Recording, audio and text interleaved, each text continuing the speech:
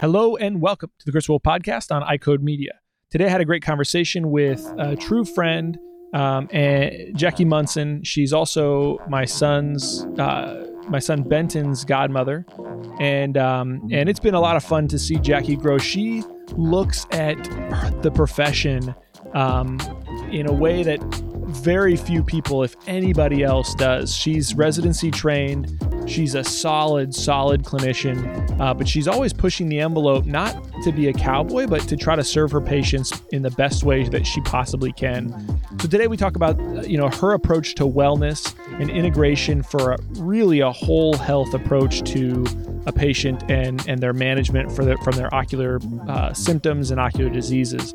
It's a fascinating conversation, and she, like I said, she will get you thinking about how we're going to take care of our patients in the future during COVID and beyond COVID. So please enjoy our conversation. As always, be sure to subscribe to the podcast, give us a 5-star review, share it with your friends, and support those who support us. I love companies who do good for our patients and allow us to take the credit. I'm not sure if you saw this yet, but CooperVision recently announced their Essential Healthcare Worker Program, which was designed to make eye care providers the heroes in support of their essential healthcare workers. If you have patients in these roles, it's available to them if you want to present them with this offer. So, what happens? How does it work? Well, essential hospital workers are eligible to receive one complimentary box of CooperVision contact lenses for each eye. This includes all 1-day, 2-week, and monthly brands of CooperVision manufacturers, and the patient has to have a current CooperVision contact lens prescription to be eligible. If you choose to participate in this process for your patients, the links will be in the show notes. Yeah, good. How about you guys? Same. Yeah, praise be to God. We're doing okay and just waiting to see how all this turns out, Well, what are your thoughts about what's going on right now? Are we talking personally or professionally? Either, both, all. We're live recording, or are you just candidly? I think the best conversations that I have on the podcast are ones that are not scripted or any of that kind of stuff. Yeah, so I'm just asking your thoughts about what's your perspective on where we're at and how we move forward and all that kind of stuff. Well, we're kind of midway through it is how we see it, just from a health standpoint globally, and then kind of our response locally here. We've taken a pretty balanced approach from the beginning. So we did shut down for 2 weeks, but we were available one morning a week to just do reveals and eyewear dispenses and things like that. And we've been here part-time really through the duration. We've had a lot of on-calls, a lot of virtual consults. I'm proud of my team. They've adapted well. We've done virtual consultations for the last year. We just added video to it now.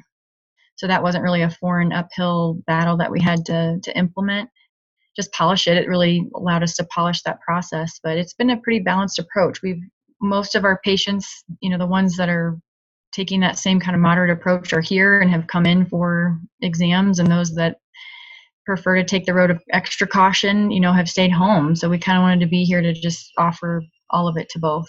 So, yeah. What do you think? So, when you think about kind of adding new stuff, and you were talking about how you had virtual consults before all this COVID stuff, mm-hmm. What were you kind of scheduling as your virtual consults, and how were you working that through?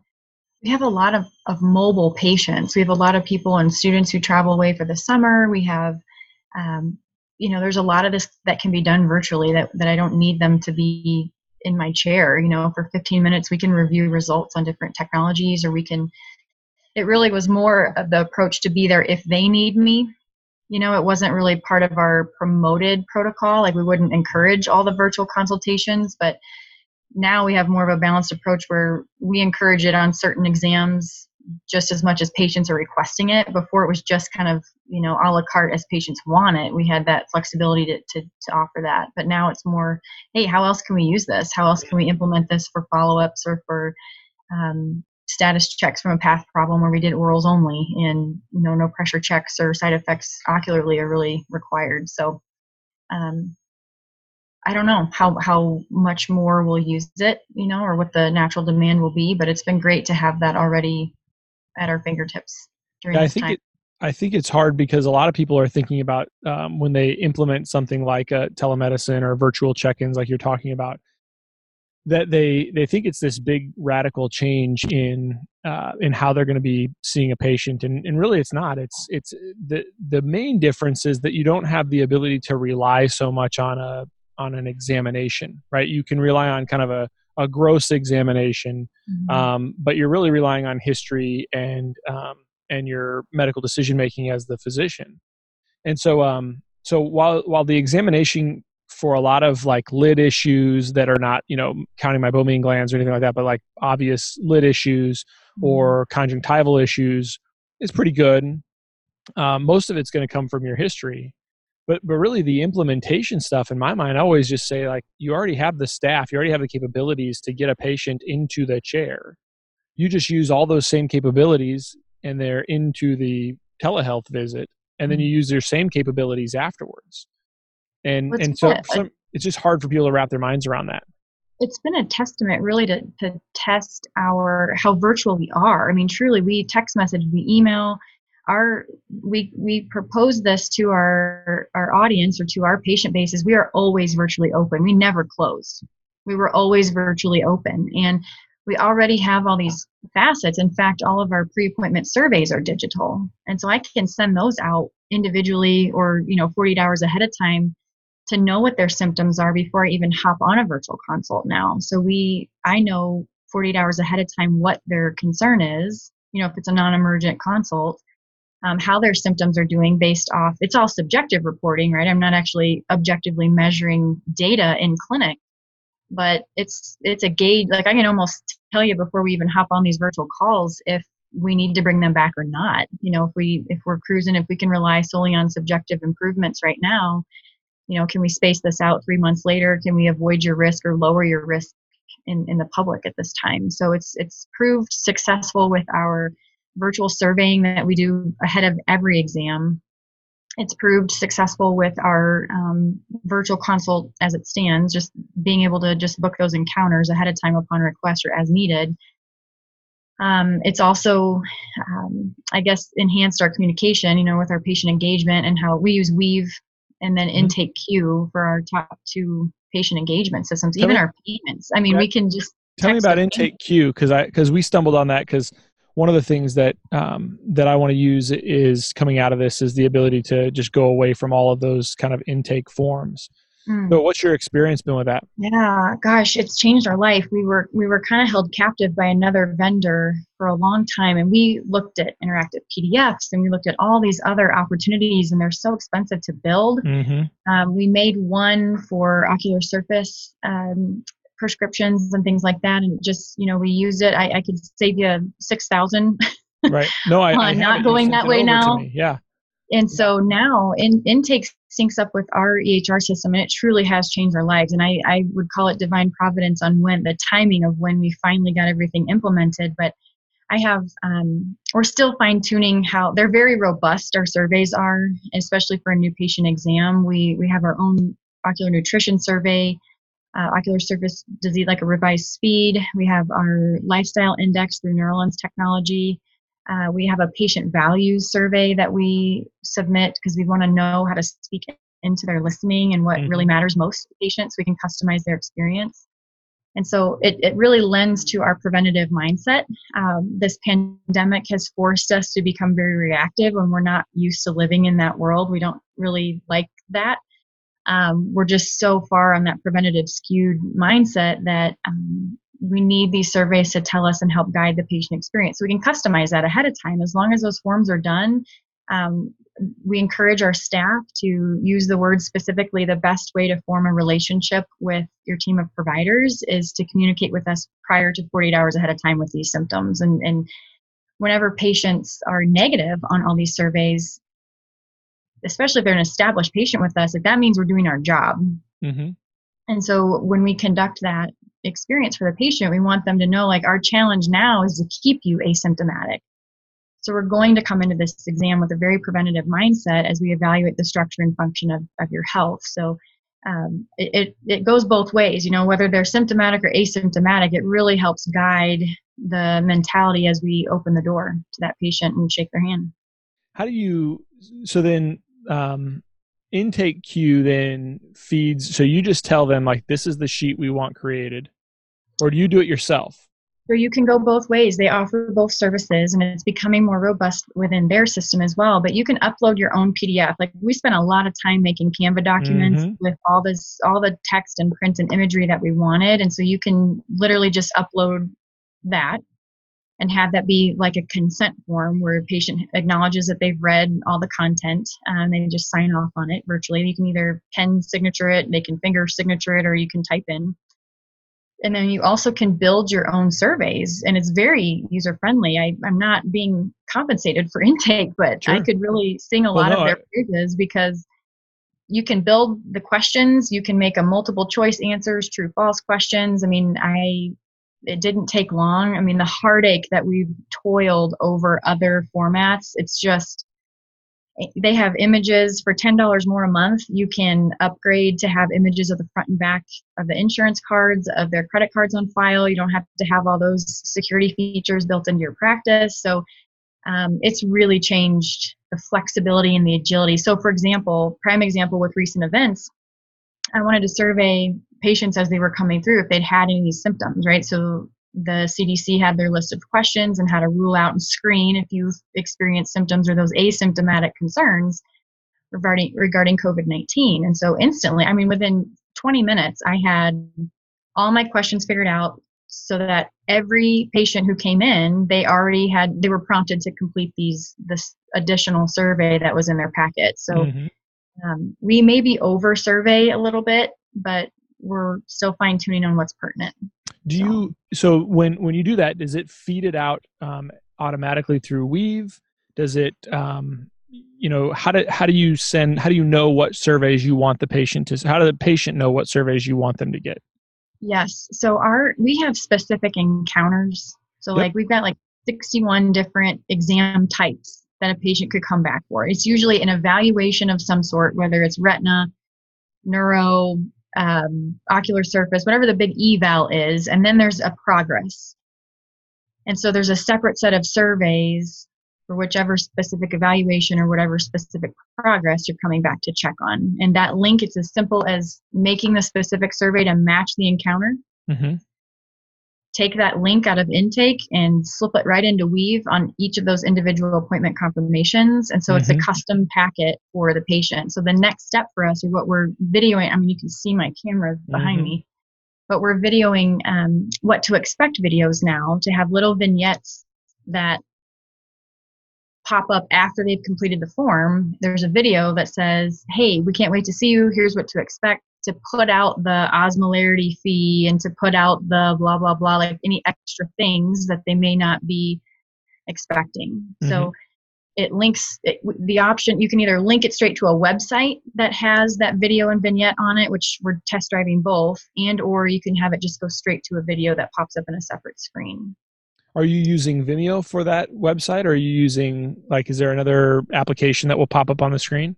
Well, we're linking it into just our own YouTube channel so that those videos are there, just so then we can just pull it straight into our website. So I'm having new videos done in June. We've got that booked, because I look back at the content on our website now, and granted it still applies, the imagery that we talked about in our mission statement and who we are, of course, it still applies. We've reestablished our why, but we're different people over this, and I just can't look back. I can't look at my face still. We're just different after this. And we're more mature in our mission statement. We're more mature in our clinical outcomes, and, we've grown, and I think it deserves to be acknowledged with new videography on our website. Yeah.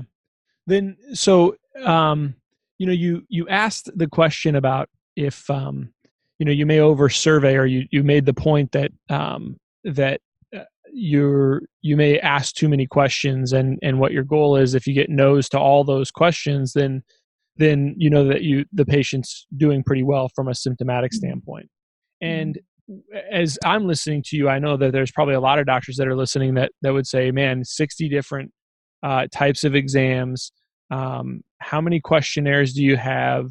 I mean, what's your mindset there, and how do you get over it? Because you and I have talked about this before, and how do you get over that as the doc that's thinking I'm my patients don't have any of these symptoms, and I always think, well, if I ask enough questions, I'm gonna get a symptom likely, and so that's why I kind of come into this a lot of times saying, like, there are no routine exams. There's just not. You Right. just didn't ask the right questions, and I so would anyway. give anything if our I would give anything if our industry would switch to the preventative mindset. It's a preventative eye health exam.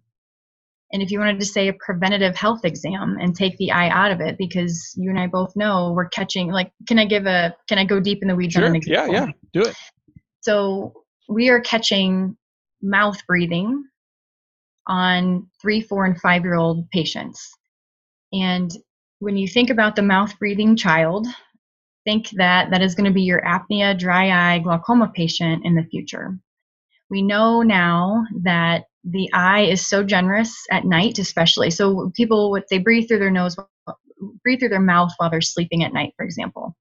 We know how generous the eye and the nose are. Those mucosal membranes are so generous to share their moisture to the mouth.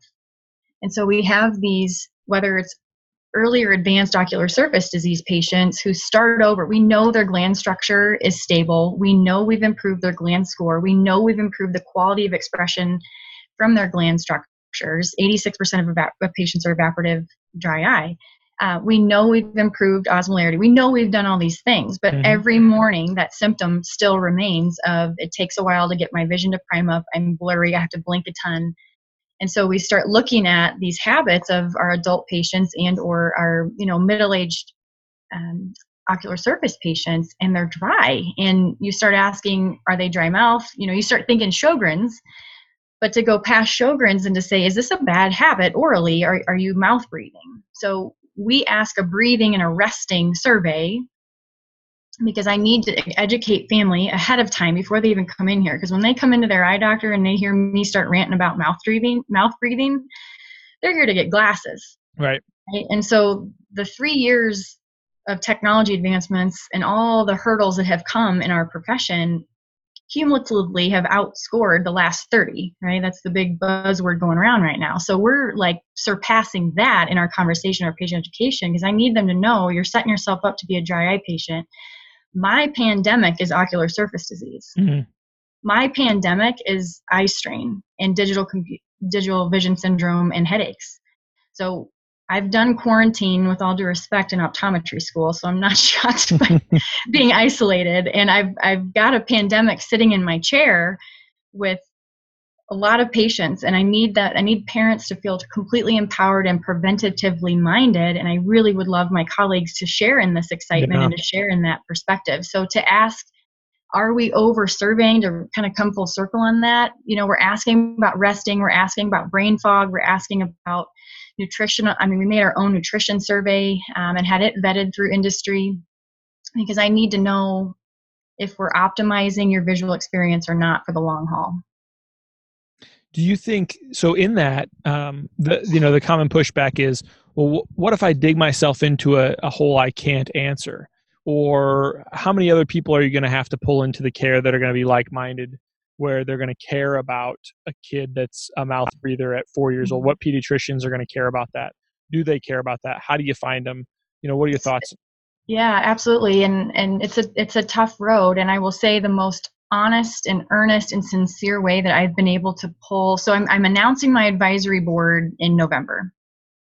I've spent 10 hours with dermatology in clinic with them. That's been the most sincere way that I can show that, yes, I'm a player in this, and yes, I care, and yes, I want to vet out the patient experience. Like, are you going to represent our brand conducively? Are we going to teamwork this together? And the response is usually wonderful. People are craving to share knowledge. You just have to ask. You just have to say, hey, can I come spend some time in clinic with you? So between dermatology, postural physical therapy, our or ENT docs, our vestibular therapists, our neurologists, they've been the toughest ones to get into, but have them send your toughest patients and get them well, and they maybe give you 20 minutes. But that's been the most sincere way, is to literally just budget time. And praise be to God, we all have time right now to do that and to collaborate. Our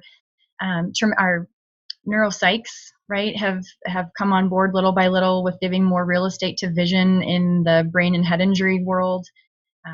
So I've had a harder time with the schools for some reason. They're just, they're so strapped. They're just so swamped with requests and needs and things like that. But to find out who your players are, who's your advisory board going to be, and publish it. Just to go one step further with it, I went through a little advisory board. What kind of people are on your advisory board?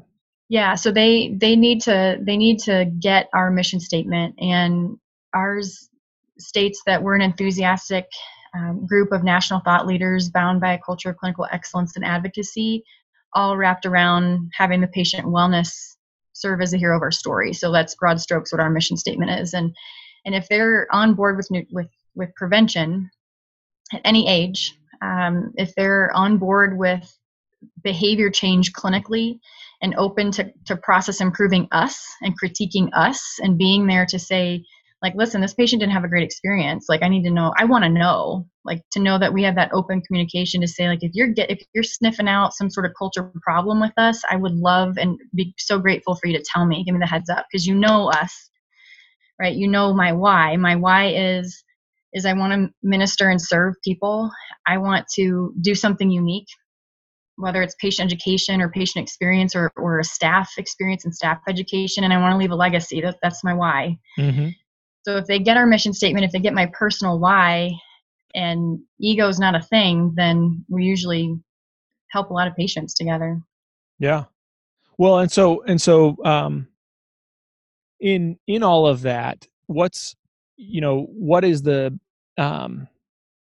is your, I guess there's a lot in terms of building what you're talking about, and how, the other common question is, how do I get paid to do all these things that you're talking about? What do you say to that? How do you get paid? Well, we, again, with that whole balanced approach concept, as much as we've done that with the pandemic, we've taken a balanced approach with, who we decide to share insurance panels with. We have a pretty balanced approach with medical insurance, with vision coupons, as we refer to them in my practice, and also the cash pay model. And so I think there's more pressure on practices that are maybe solely or strictly vision coupon. They have more pressure, right? Time is of essence. And so that surveying ahead of time will help you customize and get to the root cause of a lot of their symptoms, and bringing them back to follow up on something that concerns you. So we have an avenue, a clinical avenue, no matter which way you want to slice it: retina, ocular surface, vision performance, aesthetics, nutrition. We have an avenue to see the patient back, survey, unique diagnostic technology, and an exam. So you can bill medical, you can offer cash, you can offer vision coupons. I mean, you have to have agility in the opportunity for the patient to invest in their vision. So that's what we've done. Yeah, and I think to that end, I mean, on the one side, it's, I asked you the question before, and I think the answer is when you delve into a new technology, you're adding something. Once you feel like you've mastered the ability to, and when I said technology, what I mean by mastered a disease state, right? And then you find your widgets that can help master that state. And you kind of set up your protocols, you develop your protocols, and then you move on to the next one. And you don't ever let that one go, but you move on to the next thing that you're going to incorporate. And so, as you do that, it tends to be the case that you figure out what the nuances are of managing those diseases, and also providing value for your time for those diseases, for managing those diseases. And I think feeling like there's all this stuff that you're doing is like, how would I start? You talked about wellness. If I wanted to start, first of all, who's this wellness team that you're talking about? You mentioned that there's this collection of different practices across the country, or different doctors across the country. What can you explain that a little bit more? I mean, so just to clarify, like locally, like my wellness team as a provider? Yes, your wellness team. So I didn't know when you said there was sort of a mission statement. it made me think that there were other people, other optometrists that you were together with Oh, doing this. no, The I wellness would team love to know who those are. yeah. I would love to know. I would love to collaborate with the people who their why is prevention. You know, the people who just won't succumb to what an insurance says you're allowed to do to care for a patient. You know, I have a 2-year-old daughter, and I look at, I just cannot believe how much we know about inflammation, how to stop it at its earliest forms, not just for brain health, for good sleep, for good oxygen, for good nutrition. I mean, there's just so many ways to optimize these visual performance aspects for children. And we know so much more how to prepare this next generation. You know, we're past the point of ocular surface. We know it's an issue. We know it's a tidal wave. I think industry's starting to scramble to finally figure out what's going on with this. How do we implement it, especially now? But we're past that point to where we're doing I got a myography on my 2-year-old 2 weeks ago. I couldn't believe it. She's got stress. I got one lid. Let me rephrase. I got one lower lid, and she's got stress on some of her glands already. And you know, that's where we need to be thinking. And there's so much potential just in the families. You know, when we rebranded our practice like 3 years ago, Fort Collins Family Eye Care is a really big mouthful. It doesn't look good on letterhead and embroidery. It's just, there's a lot of letters in there. But they tried to pull family out of our name, and I just couldn't, because family is so important to us and truly the domestic church of our world. And I just believe in strong families and strong community relationships. So I want to be there at the earliest stage for our parents and our children in this preventative mindset. So yes, we do come off as overwhelming sometimes with the conversations that we talk about with patients, but we're making attempts to summarize with video and surveys and knowledge ahead of time, using the website with little vignettes ahead of time, and then to follow up with summaries that are just more layman, you know. Mm-hmm. So yeah. So when you think about the next thing that you would add, I mean, maybe it's not a disease state, but how did you go about saying, okay, well, this is the next thing that I'm going to tackle, the next kind of wellness program I'm going to tackle? What kind of, do you put it through a sort of a filter? Is it just something you think, this is something I need to do? So we started, we're early in this. We've only accomplished one of our, so my team knows that, just broad strokes on this, my team knows that I won't rest until patients have turned into wellness ambassadors in our community. Because I can't do this by myself. Until they have truly been able to teach back what we've taught them, right? Then now I know that they are empowered to go teach someone they love or to protect someone else that they love with this information. So that means it's come full circle for me when we've made wellness ambassadors in our community. So what we've done is taken some of our champions in that realm with our patients, and we've just made a focus group out of that and said, here's a survey monkey ahead of time. Tell us what we're doing really great at. Tell us what we're messing up, or we're missing the ball or dropping the ball. And then what do you think about these ideas? So for one, gut health testing is next on my list. We have our labs figured out. We know how to do phlebotomy and have them come in-house with mobile phlebotomy units and things like that. But we know direct correlations with biofilm and lid diseases with gut health. We know gut health and neural performance, Parkinson's, Alzheimer's, dementia. We have VEP technology where we can measure, function of visual cortex and ask how optimized is your neurology functioning? Are you mild, moderate, or severe with your neuroinflammatory condition, especially with a lot of our head injury and brain injury survivors? So we're ready to dig deeper with that. We've been punting out with naturopath and other functional medicine docs in our advisory board, but the time is soon approaching to do neurofeedback testing and gut health assessments. You drop ship a stool sample kit, or you have phlebotomy come to their home and pull labs, and you get really great specific data that it's different than Western CBCs with diff, right? Because you're getting more information kind of profiling on leaky protein versus just morphology, infection, white blood cell. So it's just helping us really tease out the kids of the kids who have these neurodegenerative diseases. How can we prevent it? I have this stuff in my family. So but to survey that group, that focus group, and say, does Colorado really want valet parking? They don't care about valet parking. They don't care about mimosas. They would rather come in their hiking shoes for the most part. Right. And like slip by their eye exam on their way to the trailhead. So, do we need to, how do we differentiate into that? But I want valet parking and I want mimosas, and I'm getting an overwhelming, nah, not right now. Yeah. So it's asking the patient. We have to just lean into them. And, right now we're still developing our gut health wait list. So a nod to intake again, I have a little checkbox on there that says, are you interested in gut health and wellness testing? Or did you know how this could affect your eyes?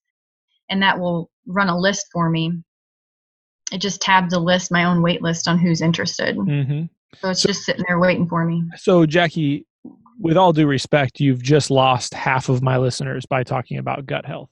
So explain. Really? So yeah, no, I mean, I'm joking. We haven't, but if I don't rein you in, people aren't going to follow what you're talking about. So I think you and I understand what we're talking about with the link between ocular surface disease and other microbiome throughout the rest of our body. Yeah. You did lose me at, I'm not aware of all the other cognitive stuff and the neurodegenerative things. So I'd love to hear about that. But I want you to take a step back and kind of re-explain, kind of how gut health was the next thing on your list and why it's so important to the lid margin and the biofilms that exist there. So it might be because Colorado is just so preventative anyway, right? That these are the patient conversations that we're having. And so the demand is there. Patients want to know how they can prevent disease. So when we think about the lining of your gut from opening to opening, from mouth to the end, the galt, for example, is what it's called. It's that lining has the highest amount of immunity in your entire body. So it's technically not really an inside structure. It's still connected to the outside world. And so it's either leaky and it lets bad things through, or it's really tight and it's really secure. And it's this, wall of protection allowing it gets to say what comes in and out of your body. So that same mucosal membrane, right, that lines your gut also separates in different capacities and lines your mouth and lines your nose and lines your eyes. And so if we're seeing people with sensitive stomachs or super touchy digestive issues, 9 times out of 10, when you see blatant Demodex on the lid margin or a lot of biofilm on the lid margin that you've debrided, whether it's with a Paul Karpecki debrider or a spud or cotton tip applicator, whatever it is you're using, 9 times out of 10, if you ask, the younger the patient is with more Demodex, typically the messier their stomach is. And 9 times out of 10, if you ask them, hey, how's your stomach? What's it like? Do you have a sensitive stomach? The answer is always yes. So when those membranes are out of balance, when your gut's out of balance, there's strong correlation that you're literally filling up with biofilm from the gut up. Your mouth is a mess. Your gums are infected. You're just, we all know the link between cardiovascular health and oral health. Why not have a link between the eyes and the rest of your systems as well? So we will punt out often to naturopath for gut health testing with the diagnosis of biofilm or blepharitis on the lid margin, whether anterior or posterior. So you bring in the naturopath because the normal allopath or osteopath is just not going to pay attention to it, that you've found so far? Well, the strategy with prevention versus reaction is different typically in most of those mindsets, and it's a pretty blatant comparison. Patients want, moms especially, when they hear or they see on a 55-inch screen TV Demodex staring at them on a 4 or 5-year-old child, and they've all thought it was allergies, and they've been pumped pharma for allergies for years, or they're a mouth breather and they've had their tonsils taken out because there wasn't a proper filtration allowed through the nose, right? They're like, oh my gosh, this all makes sense. Thank you so much for giving me a natural preventative option to be ahead of this for my child. So yes, oftentimes again, naturopath isn't typically listed under insurance, but moms make it happen. Yeah. Yeah. Well, and so how are other doctors in your community? Fort Collins has quite a few docs that are, really well known. You've got Dan Alexander that's there. I think, isn't, um, um, Jackie, Jackie Baldwin there, or Jackie Bowen? Bowen, Jackie she's Bowen. out in Greeley. Yeah, she's about 40 miles away. Yeah, there's some wonderful. I'm really lucky to have the wisdom around me for Yeah. sure. So what's Um, their perspective on how far you're taking this from a wellness standpoint? I don't know. No, you don't know? Haven't had any no conversations. Really? So let me pull it back and say, okay, I've asked you about two specific people that I know just from a national standpoint. But like other ODs in the community, what's their response to this kind of stuff? It's like they just don't want to hassle with it, or they think, yeah, I get it. She's talking, and I could do some of these things. What's your experience? I think anybody can do this. Yeah, I agree with you. I am not unique in that. I am unique in the way that I want it. And I have patients who have problems. And, I want to know best ways to be preventative. I mean, now is a great time for everybody to reframe their why and reestablish why they're in eye care. If you're here to be reactive and to just spin and grin, like if that's your why and that's what you're doing this, then do that. But if you really desire to get to the root cause of patients' concerns, and when we look at, you've alluded in the past too, Chris, about private equity and how they see optometry literally as the hub of healthcare. And if we're not making ourselves assets to functional medicine, to Western medicine, to Eastern medicine, to the therapies of the world, you stand to drown out a little bit. And I see so much collaboration and opportunity that it can be done. So it's Yeah. just a matter of being creative and pulling people who are like-minded together and learning. I mean, because I have been the patient of my advisors that I'm putting together in my advisory board, I've learned. I mean, they teach me about mouth breathing and how it connects, and how, research with CSU and our Alzheimer's, Parkinson's, dementia patients, and how there's just so much. You can't take vision out of any organ. You just can't. Yeah. I mean, I agree with you. Of course, I agree with you. I think that sometimes people might. So you say, well, anybody can do this, but and I think you may get to the point where you think, because I do, where I think, yeah, anybody can practice the way I practice, and I believe that. I completely believe it. But then I also wonder if I'm just actually missing it, because when you start focusing on a lot of the things that you're talking about, or trying to focus on, like, in my perspective, it's, managing the ocular surface, it's managing the classic ocular diseases at a really high level, and being preventative in the sense of trying to detect them as early as possible, managing myopia. That's sort of my wheelhouse, right? I haven't taken some of the even further steps like you have, but I wonder if I'm just biased when I say anybody can do this. I wonder if I'm just biased because it's the practice I've built. And so I think, oh, well, my dad and I built this practice, and so, anybody could do it, but maybe it's the case that, like, I've just attracted a certain patient population that wants that level of care. And that maybe, like, if Chris Wolf goes into any other practice that has already been built by somebody else full of patients who want that level of care, then it can't occur, because there are a finite number of those patients. Now, I'm not saying I believe that. I'm just asking the question, could that be the Sure. case? I think it's education driven, and you have a lifetime of evidence of educating students, doctors, your family. I mean, you and I both know that we're never going to run out of new knowledge to conquer, or Yeah. to incorporate, or to collaborate on. And patients have access to the same knowledge. They're going to find it. When it's there. And so if we want to it's all on delivery of the message, and I have to have a team that's messengers, because I overwhelm in about 5 seconds on between getting past my passion about eye care, my geek out knowledge, my big smile that's just so excited to see people and love on people and care for people. I have to have people who are really good at simplifying the message.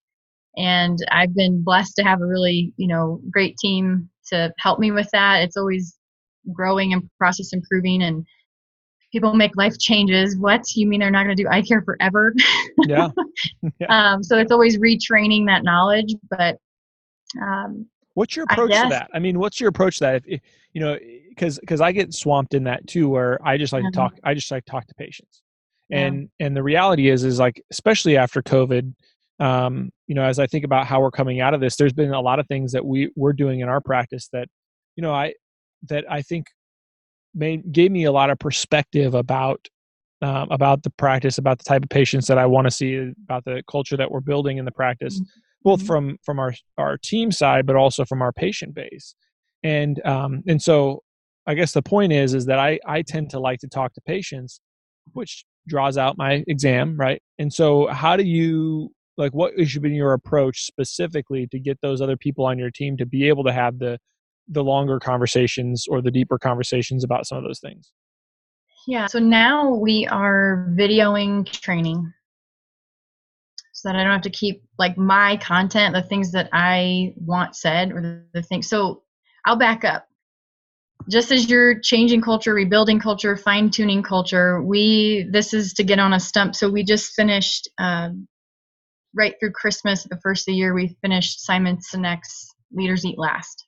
It's old, it's been around forever. We're kind of new to that. But what we've done over the first quarter of the year was really lock in our circle of safety. And now that we have our team kind of expanded a little bit, or everybody's caught up on knowledge and kind of at the same or staggered steps in education within the practice, we've created not a hierarchy. I've posed it to the team to say we're not creating like congested circles. We're not creating cliques within the practice. We're deepening the circle of safety. We're going deeper.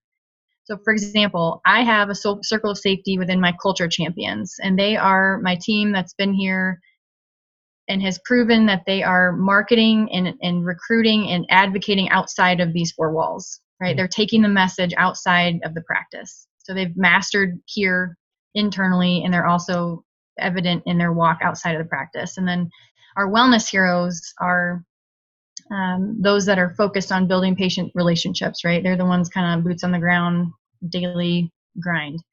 So my circle of safety is with the culture champions. Culture champions are to foster, groom, and inspect what we expect from wellness heroes. Wellness heroes are to help groom new trainees and our externs that come through. So this is a new concept. We just went deeper. I had everybody fill out their own circle of safety with green, red, and yellow topics, like a big pie chart. Tell me everything that's green that you feel good about, you've mastered, there's no worry, no anxiety, and kind of label everything that's causing you anxiety. And I want to see a full green circle for all of us by the end of March. So just as soon as we finish that, we get this new explosion of anxiety with COVID. So our response to that was, how can we deepen our own circles of safety? Because when we implement new things, it's best that I not run all the way down to the new trainee to say, hey, guess what? This new fun thing is happening. So I know that I have my culture or my circle of safety to say, hey, let's vet this out. Is this the time? Is the team ready for this? Or how can we make this ready, right? How can we make the situation, the environment ready and safe to be sure we're not going to scare anyone away, that patients are going to know it ahead of time, and that it's just a smooth rollout with this process. So that has been big for us. Because yes, it's overwhelming, but to video everything that goes down with that and then pass that same video on, we know there's not any misinterpretation. It's a consistent message. I don't have to repeat it 10,000 times. So it's basically this training module now, especially for externs, because they're in and out every 3 months, and I'm just kind of exhausted talking to them.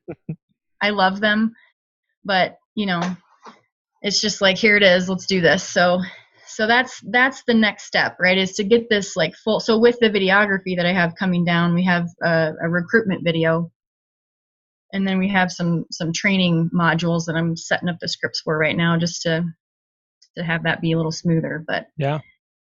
so that's because if we could just perpetuate that, like that's our we turned 50 this year, which was so cool to like turn 50 in the year 2020. Yeah. And then, not going to be great for the P&Ls this year, but Yeah. Well, it's crazy. I mean, the thing 50-50 or 2020. Yeah. P&Ls. I know the PPP loan that everybody got. It's like, it's great because it does help out, employees, and to the extent that you might be an employee of your own business, that's, it's nice. You don't have to cover that cost for the next couple months. But, I look at, we were still able to function.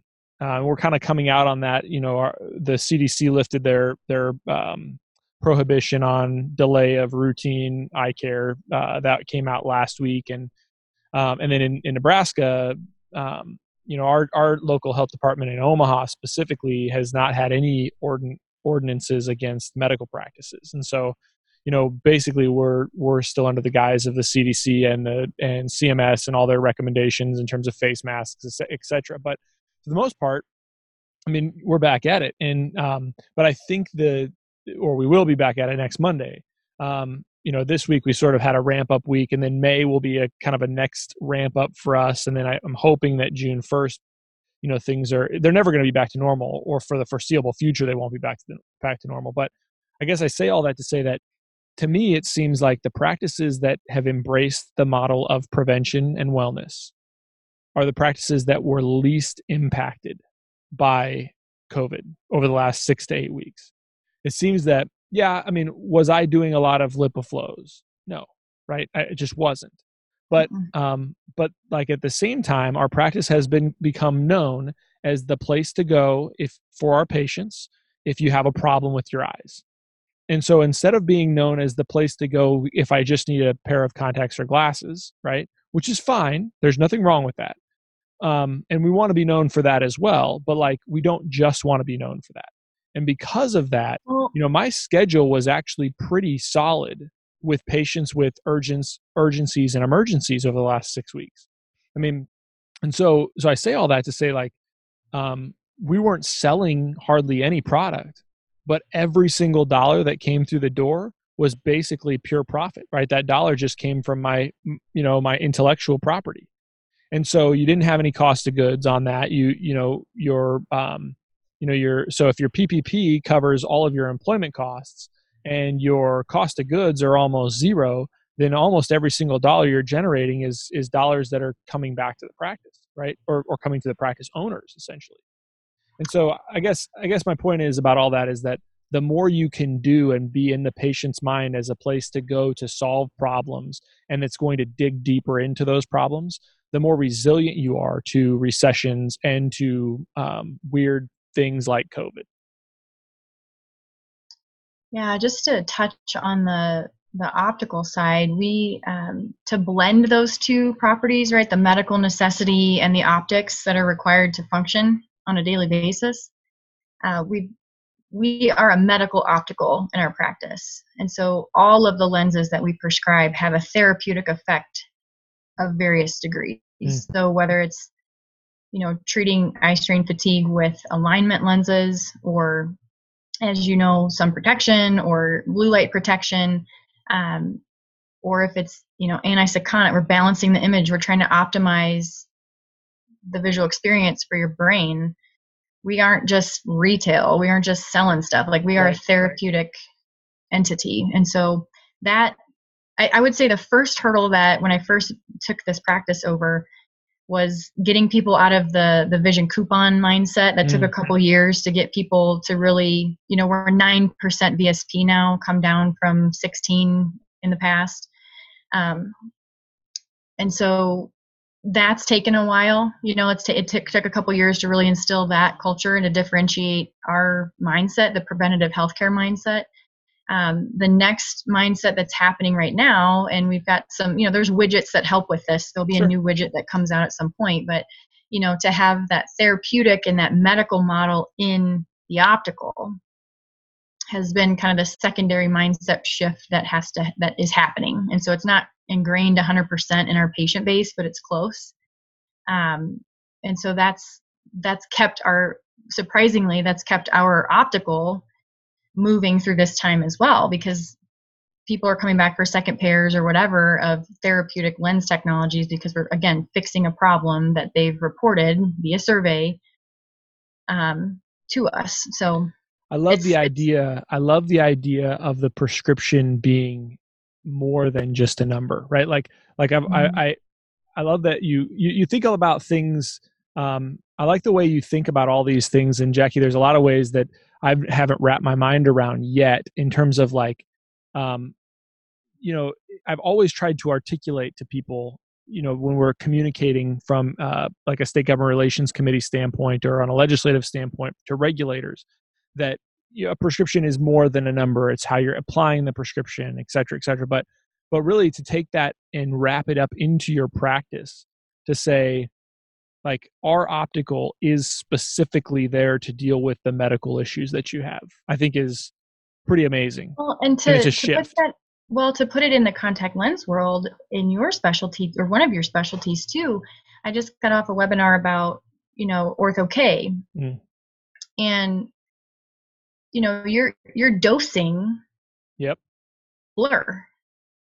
How much blur are we going to dose to affect choroidal thickness or epithelial negative positive pressure? I mean, you're dosing blur. So are we to the point now where we're dosing blur? I mean, your vision performance crowd would say we've been dosing blur forever, like we've been dosing blur or clarity in one capacity. So it's a dosage, right? A -5 is a milligram. How can we get dioptric power to equate milligrams?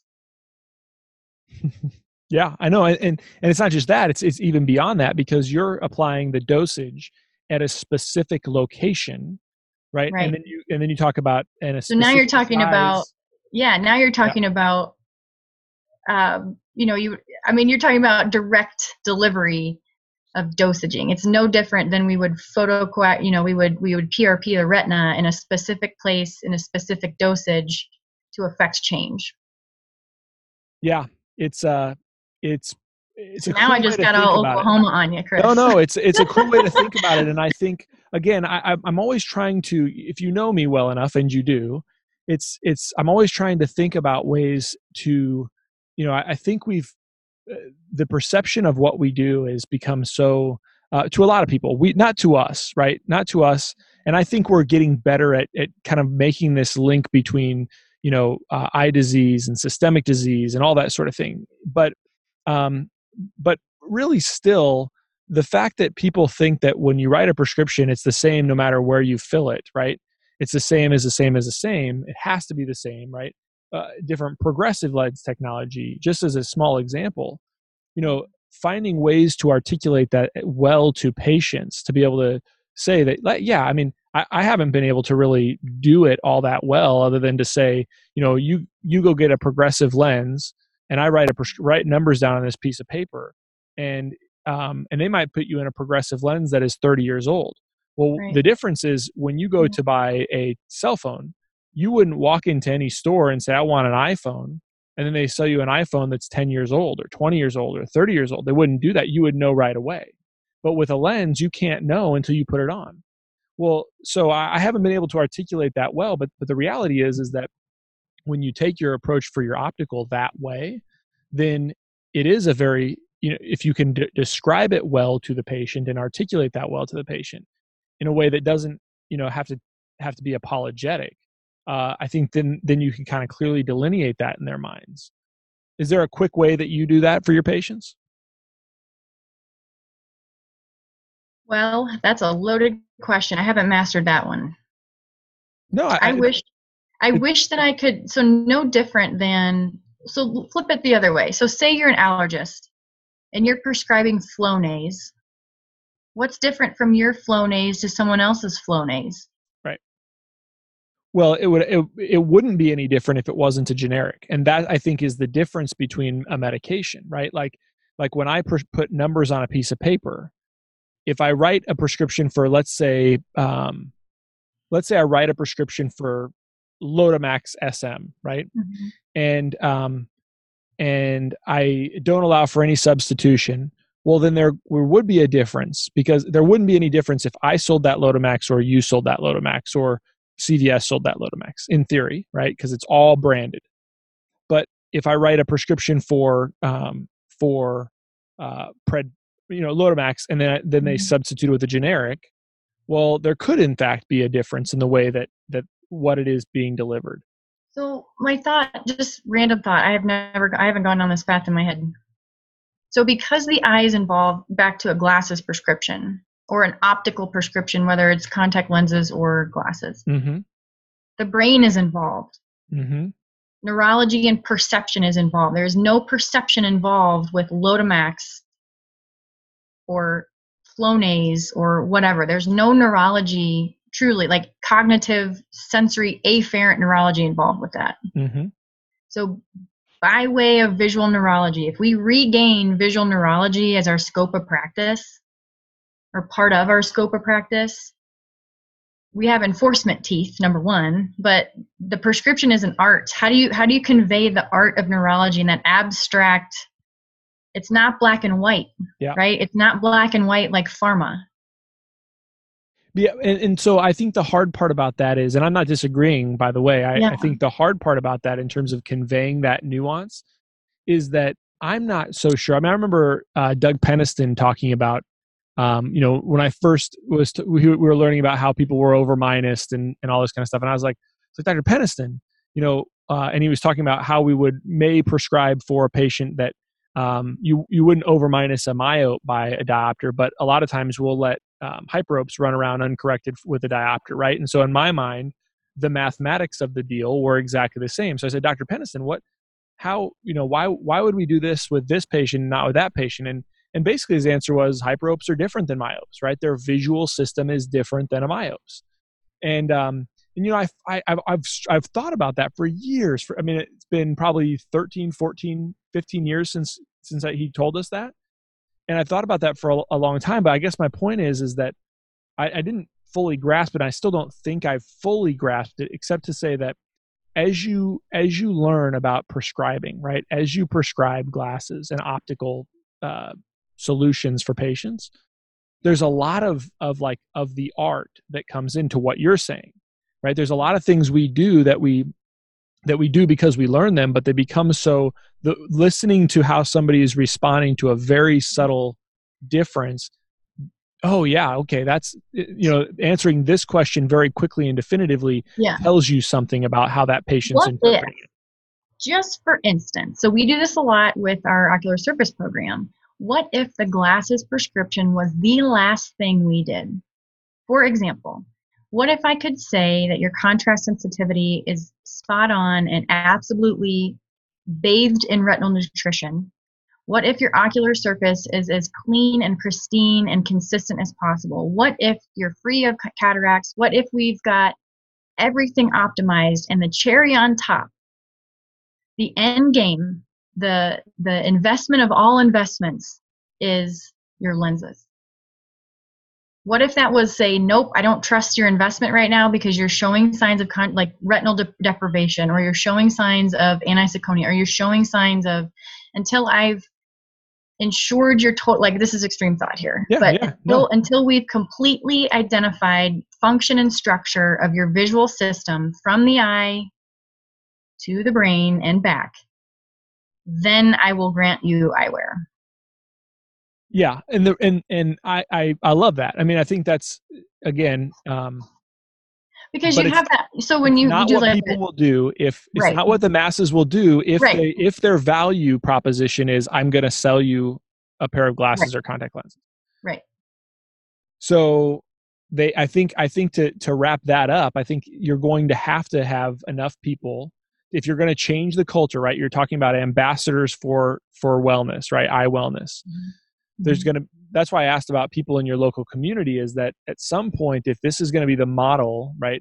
of how things are going to be changed. If patients are going to change that perspective, it can't just be Jackie Munson talking about it. It can't just be Chris Wolf talking about it. It can't even just be Jackie Bowens and Dan Alexander, right? If you can get them on board, this kind of stuff, it's got to be a collective. So how do you spread that beyond the walls of what you're doing and into more often people taking that approach?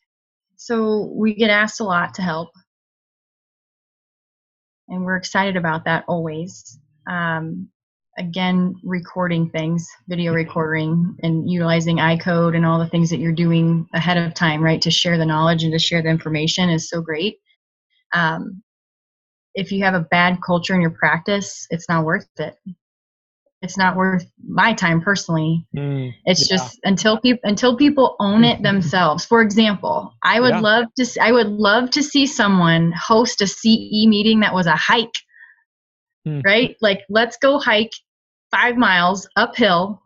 We're going to stop and take a breather, do a mini slide deck, and then we're going to have wine and cheese at the bottom. But if you really don't want to change your behavior, if you really don't want to change lives, if you don't want to change, I'm not here to help you, because if your culture reeks of apathy or the word try or, like all that stuff, like you're not going to get it going. And so if people understand and want this, they're going to come and it's going to flock. And it sounds easier said than done, but it's just, we've lived this for sure over the last, I've owned this practice officially starting my 5th year a couple days ago.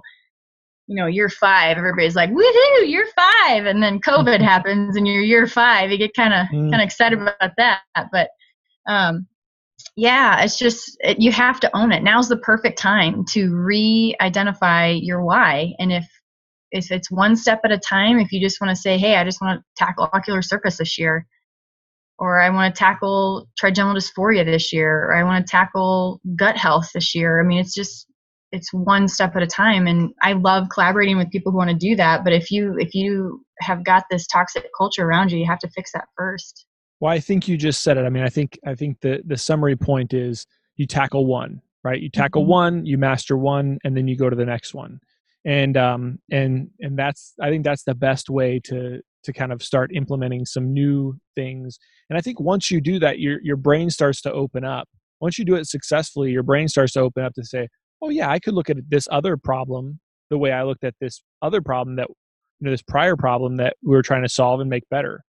So I love it. It's not going to stop. There isn't an end game. The end game is to, again, we want to minister to patients. We want to do something unique, and we want to leave a legacy. So if any of the preventative mindset topics come back to that, then do it. If you're already establishing or owning your why and you're achieving your why, then stay there. But I would love for you to send your dry eye and your headache patients to me. Because they're there. Oh yeah, of course. I mean, you can't turn away from them anymore. Well, I want to be respectful of your time. Jackie Munson, thanks for being on. It's been a pleasure to see you at NSU in the academic wing or the administrative wing while I was in school, and then also kind of see you grow while you were in your optometry school. And it's been a great pleasure of ours to as a family to have you in our lives. And so thanks for coming on the podcast. I really appreciate it. Thanks for having me. I appreciate your time too.